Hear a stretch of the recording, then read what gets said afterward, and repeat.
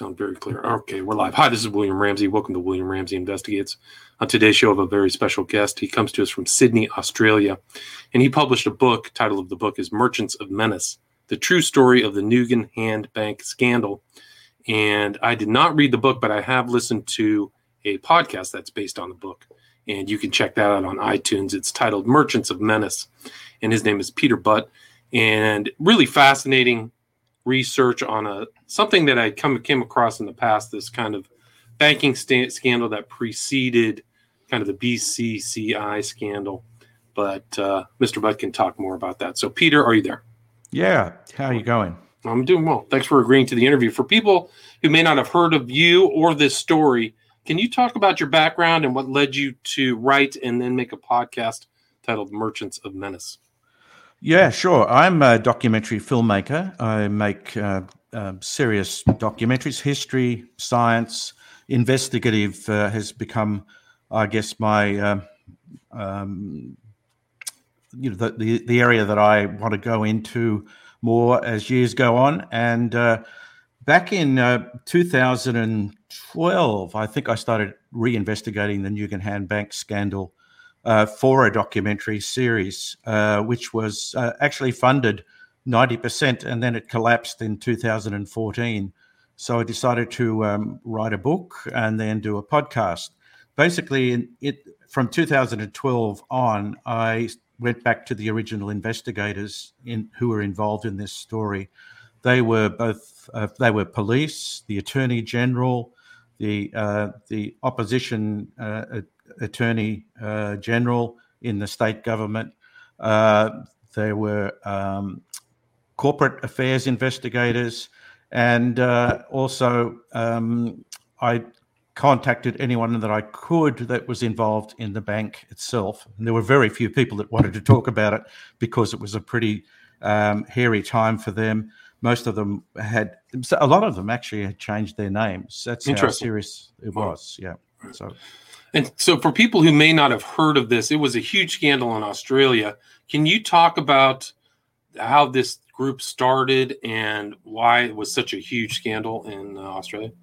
Yeah, well, look, most people didn't know about the Nugan Hand Bank. It was a very small enterprise compared to normal banks. In fact, it was just basically a merchant bank without being registered as such.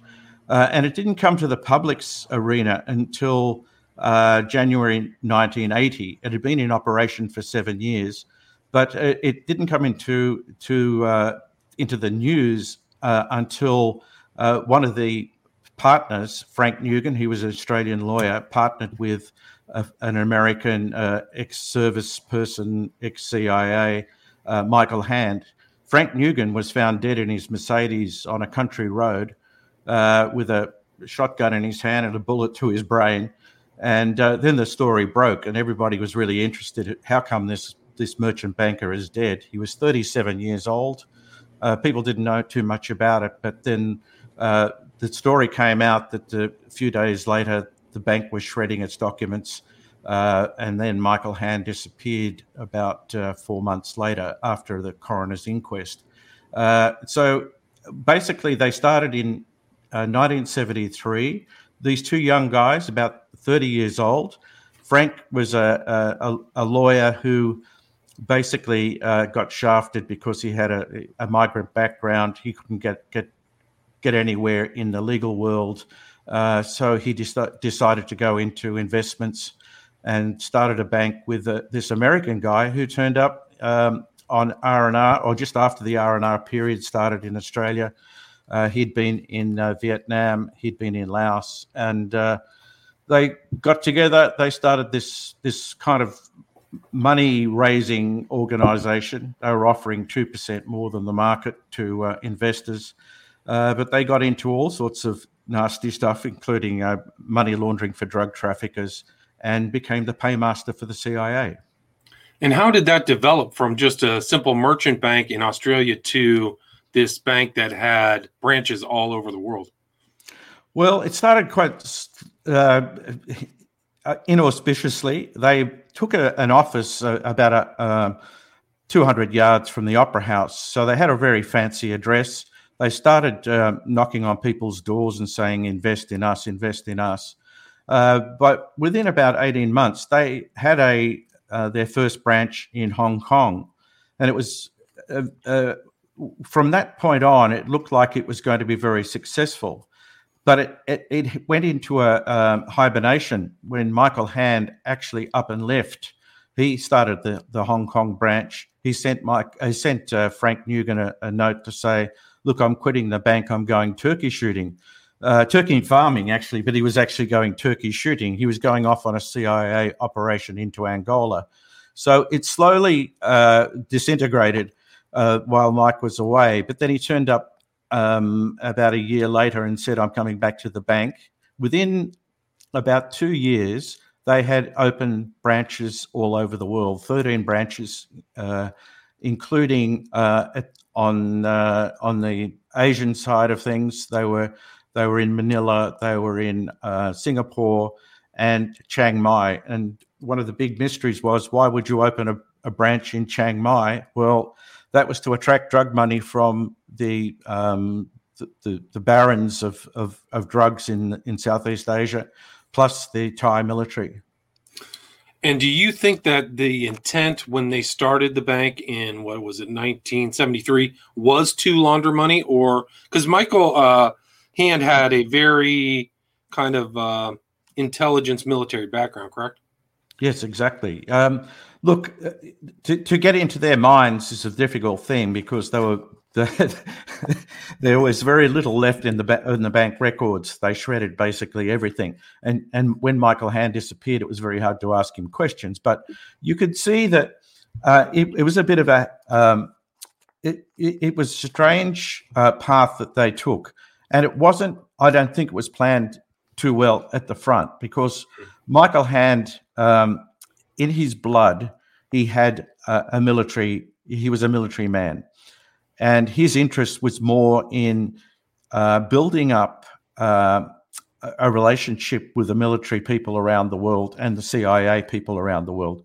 He'd actually worked in Laos on secret training of the Hmong hill tribes. They were trying to hold back the Vietnamese insurgency into Laos.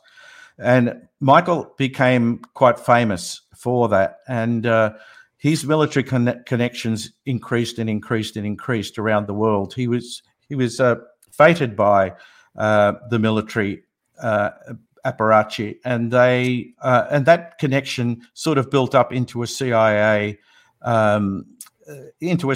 connection. Right, but sorry to interrupt, but didn't his time in Laos, isn't that where he worked under Bill Colby? So that was where his relationship started, was even before Nugent Hand Bank? Yes, of course. Well, it started, yes, in the 60s. Gotcha. And Colby was the head of Operation, was it Phoenix Operation? It was called, it was Phoenix, yes. Yeah. But he was there on a secret project called 404, which was training the Hmong tribes. Gotcha. Yes, and so he did work under William Colby, and that connection stayed because William Colby became the legal advisor to the Nugent Hand Bank in 1979, just before it collapsed. Right. So, so this guy has a background. He had a high IQ. I think in the thing, he had like a 131 IQ. So very intelligent guy, but super sketchy, traveling around, starting banks popped up. And they were talking about substantial numbers for back then for 1975 to 1980, correct? Yeah. Substantial amounts of money, of course, yes. But we never know exactly how much because of the destruction of records. There was at least $50 million missing from the bank in just deposits from the everyday people, American service people working in the Middle East, and Australians, just mums and dads who put money into this bank. Wow. Yeah. So real substantial kind of money loss. But then, during its time, he attracts a bunch of kind of deep state type people from the U.S. to work at Nugent Hand, correct? Yeah, when it collapsed, there were 5 definitely known CIA former operatives. He had connections through the Navy and the military, and he recruited a number of he had admirals, generals, who were all part of the bank structure. So yeah, exactly. He was very well connected, and the bank was seemingly going in that way. That you mentioned the other banks that came afterwards. BCCI was one of them. That's right. Banks of Credit Commerce International. Yeah, it was kind of the precursor to those banks. Yeah. Right. So they were doing all kinds of clearing all over the world, right? So they're working with Hong Kong triads, Golden Triangle, heroin. So Hand is working with these real underground people who need money laundering, right? So people would just draw. I mean, I think in your podcast, it's just like somebody dropped off money and said, figure out, I'll get a receipt later or something, right? Yeah, he said, look, if you're going to screw me now, if you're going to screw me with or without a receipt one way or another, it doesn't matter, Right. You're going to screw me. Right. Well, he had all of these. And so then I think there was the regulators of Australia knew something was going on and were investigating Nugent and Hand, correct? While the bank was operating? Yeah, the first inkling they got was to do with Frank Nugent. Frank Nugent's family came from a town called Griffith, which was halfway between Sydney and Melbourne, and it was a dope growing area. It had just become a dope growing area when the bank started, and they were suspicious that Frank's brother, who ran a massive transport company for the produce that was coming out of there, was also moving drugs and was dealing with the drug traffickers moving their marijuana to the markets. And so they became suspicious of that. They started to investigate because the drug issue was becoming quite large, and basically they were on the money because that's exactly what they were doing. And so for Frank Nugent, he believed he was above the law. He believed that he was not going to be caught. And when they found his body, he had dead. He was in his car. They went to the boot of his car. They pulled out his briefcase. There was a ledger with 24 drug traffickers listed in the ledger. So he was probably kind of working as a front man for them, right? So, or something, or perhaps considering that all the documentation was shredded, right?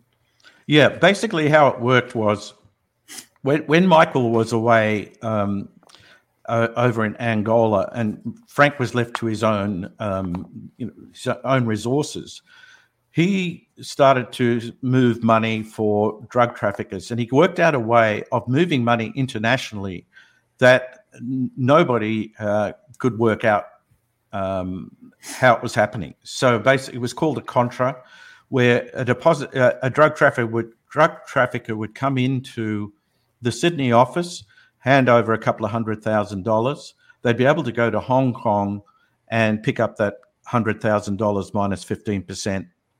In Hong Kong, and it was basically coming out of deposits out of Hong Kong. It was totally illegal at the time. I mean, today we can move money quite easily, but in those days it was a lot of money that was moving, and it basically there was no paper trail. So that actually increased the drug problem in Australia.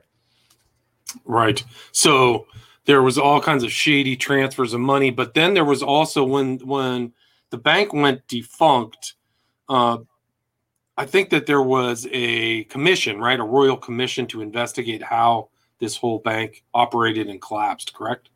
That's right. Yeah.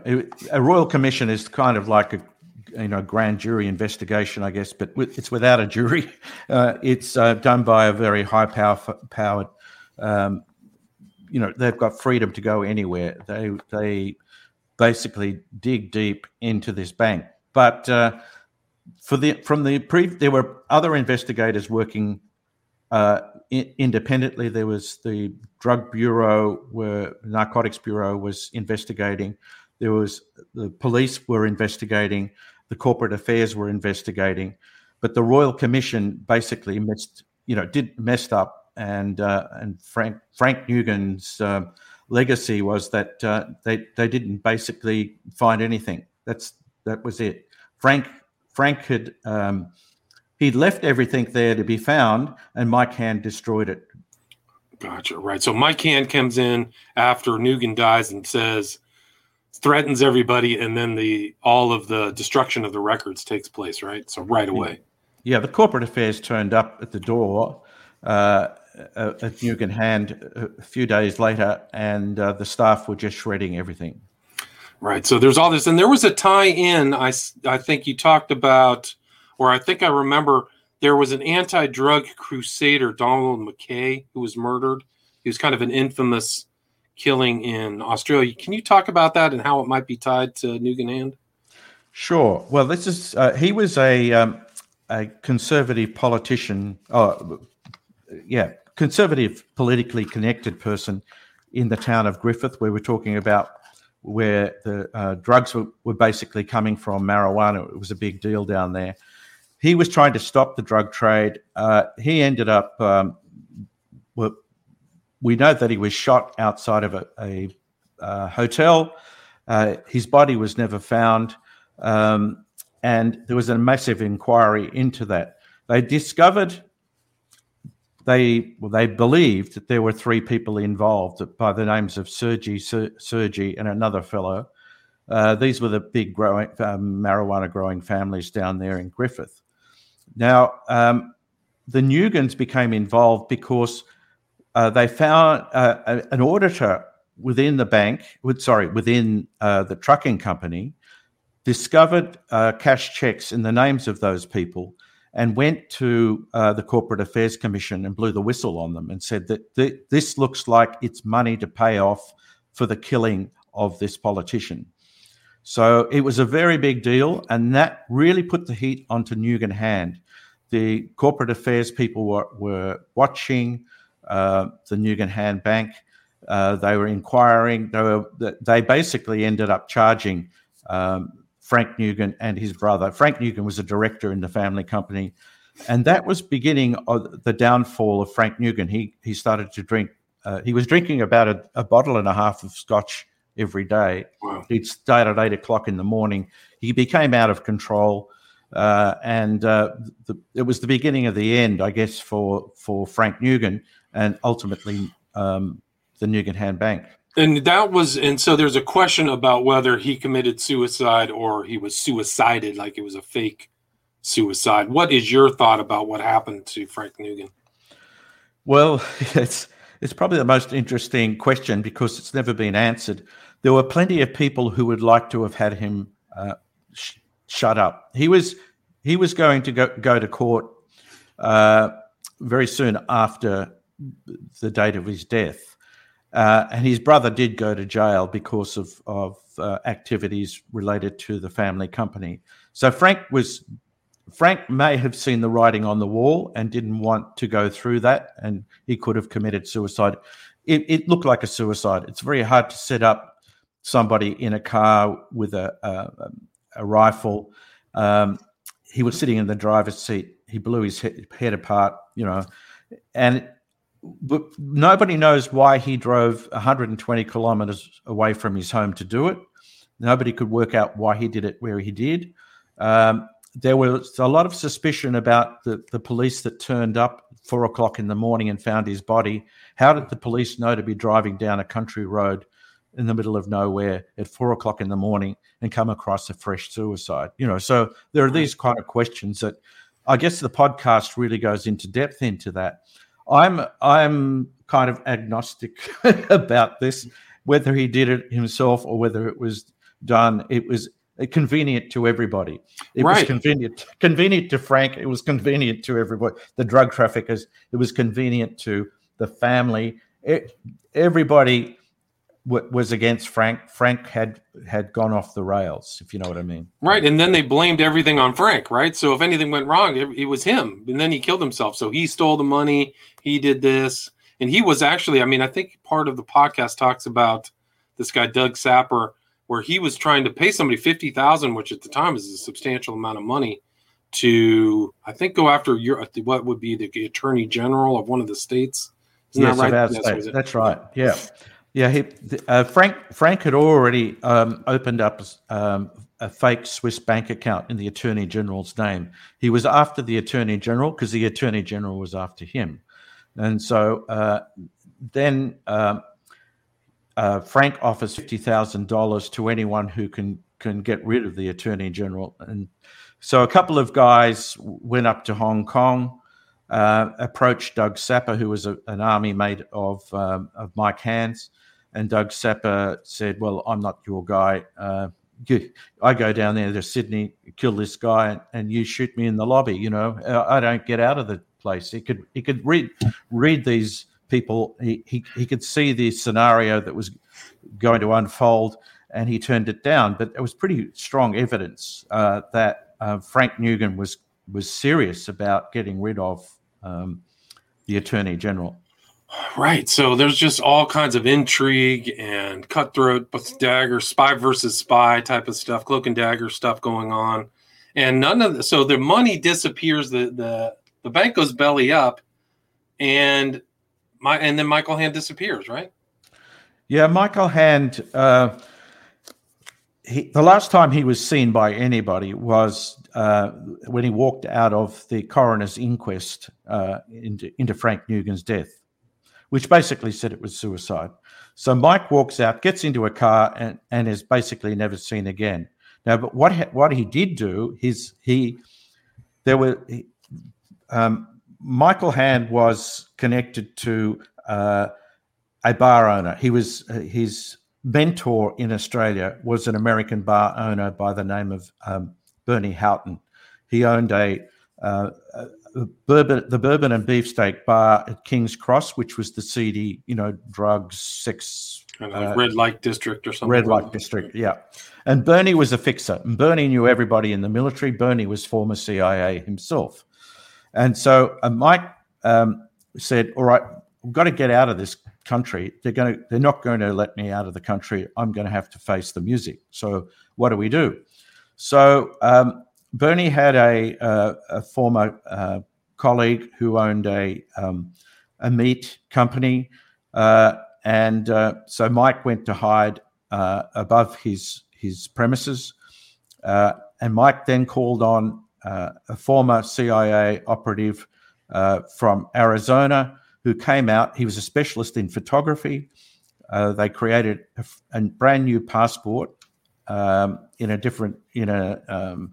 the fellow who was looking after him, the meat guy, he had an employee. He just asked for his birth certificate and things like that. Created a new passport in this guy's name, and created a disguise. He looked like Clouseau out of the Pink Panther movies. It was very bizarre, but somehow he got out of the country. They both left at the same time. I've got I was able to get hold of the departure records for these people, and so they both moved out of the country. And Mike then disappeared and was never seen again. Right. So that's gone. And so, what was the result of the collapse of Nugent Hand? Was there payouts? Did the government try to remunerate people, or what happened with the wreckage of this firm? Everybody lost, including American workers that were over in the Middle East, and American military people in the Middle East. There were mums and dads down in Sydney. They just all lost their money, and then a lot of people didn't come forward because of the notoriety of this bank. A lot of people just did not want to be connected to it. And so they didn't put in an application for money. There was obviously a liquidator that came in and divvied up what was left, but there were, it was just peanuts compared to what was lost. Wow, it's just incredible. Just an incredible amount of money for that time, $50 million. And I think that Stewart Royal Commission pushed something in 1985, at least on your podcast, that said Nuke Hand Limited was at all times insolvent. So it was never a functioning bank with resources. It was always just a big kind of Ponzi scheme. Take money here, put it over there. Pretty incredible that they got away for it for 7 years. They got away with it. Yeah, that I don't know how these companies. I don't think would ever last too long. We've seen other CIA connected companies come a cropper, so they don't last too long. Yeah, and there were big names. I mean, William Colby was the head of the CIA at one point. I think he was involved in a lot of things going on. Right, as Nuke in Hand was happening here in the States, he was involved in the can't remember the name of the commission, but huge things going into all the CIA's cloak and dagger stuff. Absolutely. Yeah. So, I mean, Edwin Black's people might know his name. He's connected to Ted Chackley, the blonde ghost who was over in Vietnam at that time. So a bunch of huge names in 1979. So connected, very well connected. So Michael Hand disappears in 1980, but that's not the full story, is it? No, well, it was Nuke Hand was one of these stories in Australia that was kind of full of mystery. We never ever got the big story, the full story. And with Michael Hand's disappearance, we knew that he was the person who knew everything or knew what happened. Let's find him. And every investigative journalist in Sydney, was looking for him. Look, even in the country, were looking for him. And I had no ambition of finding him. I did, while I was writing the book, I thought, I'll give it a go. Everybody else has failed, so what chance have I got? But as I got to the last chapter of my book, I thought, I'll give it another go. And I just made a few deductions.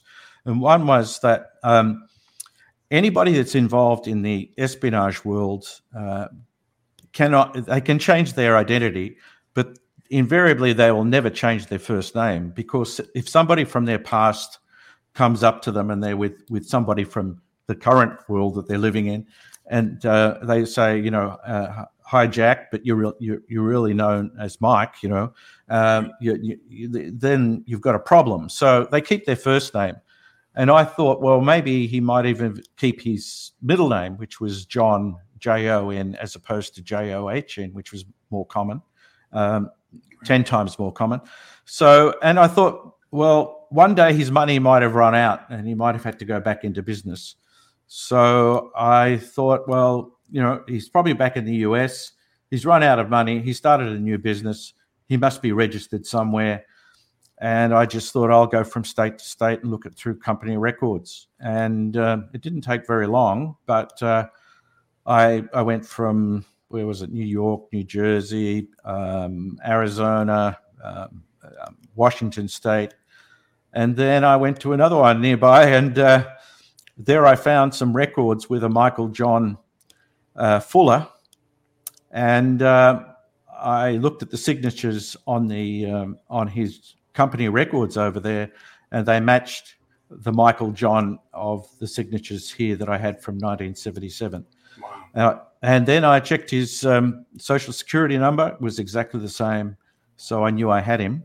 And I basically got a private detective on from his state to go down there and capture on film Michael Hand alive. And then I went to 60 Minutes here, which is same, is allied to your 60 Minutes in the US, and they jumped at the story, and so we outed him. So they flew to the US to confront this person believed to be Michael Hand, correct? That's right. Yeah. And so, and that was 2015. So a quarter of a century had passed, and this was. Would you say that was 100% confirmation that was the same person? Oh, absolutely. I had his photograph, and I was able to marry it with photographs of him that were online in his new identity. They matched perfectly. Everything was him. I mean, he knew it was him. He knew he was caught. When he was caught, when the cameras were rolling and walking towards him as he walked out of a store, he knew he was gone. And his company said, this is all a misunderstanding. Right, but he didn't even answer, so he didn't even say yes or no. So 60 Minutes Australia is asking him questions that he just kept his mouth shut, which can tell you a lot. I think that's very telling that he just never even issued a general denial to them. And what happened after that? Well, the people, it was big news over there. It was big news in America. Newsweek and ProPublica and other newspapers picked it up. There's been big news around the world, in fact, because he was big just because of his background and the story. It's full of intrigue. So it forced him to once he knew that he was finished. Before the 60 Minutes program went to air, he signed off he started a manufacturing company. He signed that over to his employees. And basically, I think he went underground from that moment on. The local news, TV news services in his area, which was Idaho Falls, they covered the story. They interviewed neighbors who said they weren't too happy to be living next door to this guy who ripped off people. And so we really don't know if he moved, but he did go sort of underground. And then we heard only just recently, I think it was early this year, that he'd passed away, or end of last year. And his company came out to say that, basically said that he'd retired, but he still stayed in touch with the company daily. So interesting. It was probably not just a full retirement. How old would he have been? Do you know what year he was born? So he's probably born in the 40s or 50s, right? He was born the day of the Pearl Harbor attack. So 1941, right? So he was definitely in his close to 80 then when he passed away. Yeah, 70, that's 80, right. 80, yeah. So wow. So what a life that he had actually a quarter century of anonymity for some time. I mean, who knows what he was doing for that quarter century? Well, we do know something, and that was that after he left the Nugan Hand Bank, disappeared from Australia, he certainly went underground, as did virtually every American that was involved in the bank, and there were lots of them. They kind of disappeared. Some changed their names. Michael obviously changed his name, and because he had the CIA connections, he was asked to go to, this is our understanding from records that I have, that he was asked to go to Honduras to train the Honduran military and to how to counterinsurgents into Nicaragua. Because so it was basically so the communist or left wing insurgents. He was training against them, right? Exactly, and so this was just in the early days of the Oliver North story. Right. Wow. So he was just mixing with all of these characters, and then Bill Colby dies a very suspicious death. They don't find his body for 9 days or something like that, supposedly on a water outing. I mean, just a lot, just the cloak and dagger stuff that went on for decades. This story is really incredible. It's just an incredible story. Yeah. Well, he also went on to start training companies.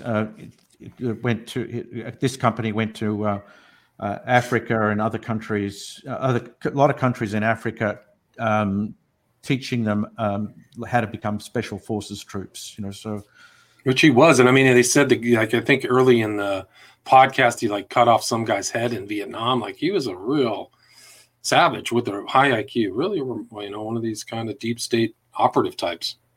Yes, he was, and it was, my wife was always concerned that I was going to get knocked off for finding him. But look, you just got to accept that if that happens, but it's not going to happen. Right? I mean, he's probably he probably had a sigh of relief when he passed away. I would assume. Just she had one less thing to worry about. My wife did. She said, "You sure he's dead?" Oh, really? Well, that's the whole thing with these guys. You never really know. But I mean, his time, like all the rest of ours, comes around when you're 70, 80, or 90. But what a great story. But you've done other research. There's other things on your website. This is a great story podcast and book, which you can get from merchantsofmenace.net. But can you talk about some of your other inquiries or investigative journalism documentaries that you've done? Because I see some other ones here. Sure. Look, I basically go into Australian history. Australian history is everything's accessible now after 30 years to 50 years. So I specialise in Australia's nuclear history, and I also do work on crime stories. And here we have one of the most amazing crimes of the 20th century. It's so unusual. It's about a couple called Dr. Bogle and Mrs. Chandler. And Dr. Bogle was a physicist who was found dead on the banks of Sydney River on New Year's Day, 1963. He was a married man, but he was with another man's wife, a colleague's wife. They were both found dead, and they could never work out how they died. It's one of the most extraordinary stories in Australian crime. And I happened to discover a cause of death, which didn't come up at the time. So it's been with the coroner for a number of years now. We're trying to actually push the coroner to establish how they died. And other cases I do in espionage and espionage history. Here we had a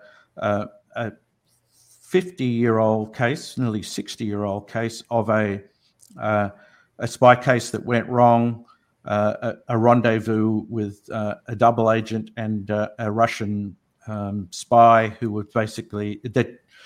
It was to do with nuclear secrets here, British nuclear secrets. Mm-hmm. It collapsed, and they had the spy agency had all of this footage that it had filmed, surveillance footage of the case. I collected that over the years, and I went back into the final rendezvous, which collapsed, and I basically identified somebody within that footage who was the Russian spy. And what was the name of that case, or how is it commonly referred to in Australia? Is there like a title for it or something? It's called the Skripal case. Skripal case. Skripal, yeah. And Skripal was the first secretary of the Soviet embassy in Australia. And he was after British nuclear secrets, which we had the British atomic tests happening on our land. So that was the name of the case. My film should be available. There's ABC iView. Our television network is called ABC and iView, and it's now available internationally. It's called Final Rendezvous. Final Rendezvous. And who was Tony Llewellyn-Jones? You have another title here, I Spy. I Spy. Tony Llewellyn-Jones was an actor, actually. He's the actor in that. Okay, sorry. Yeah, that's in a story called I Spy. That was about the first 20 years of our spy agency called ASIO. Yeah. Oh, okay, interesting. Yeah, so you got some good espionage cases. This one was fascinating. Merchants of Menace. I didn't see it on Amazon, but that was maybe just the U.S. version, so people can maybe go to the Australian version and get a copy of it, or a Kindle version, or where can people find the book? The book is on Amazon, and it should be available. If you can't get it on the American site, go to the Australian one. But you've got to mention Merchants of Menace, The True Story of the Nugan Bank. Since I wrote this book, mine was the only title with Merchants of Menace, but there's about 6 or 7 now, or 10 or even books called Merchants of Menace. So you've just got to search it out. But there it is. Okay, I didn't see it at my first try, so it is there. So you just put out a new version, May 18th, 2021. Is that correct? Yeah, it's got some new chapters at the end. Yeah. Gotcha. Yeah. Okay. I didn't see that at first try. So it's there. It's here on the U.S. version if people want to check that out. And then your website, again, is merchantsofmenace.net, correct? That's right. Yeah, and it's got lots of extras on there. I see you've done a lot of different type of works and a lot of different books and things that are interesting. But yeah, really fascinating. Great podcast. You are the narrator of the podcast, and I'll put the link to the show on iTunes in the show description here and on my podcast, so people can check that out as well. But again, the title of the book and podcast is Merchants of Menace, The True Story of the Nugan Bank Scandal by Peter Butt. Thank you so much for your time, Peter. Thanks, William. All right, Cheers. take care. All right, don't go anywhere. All right. Stay there. Stay there. Stay there. Okay.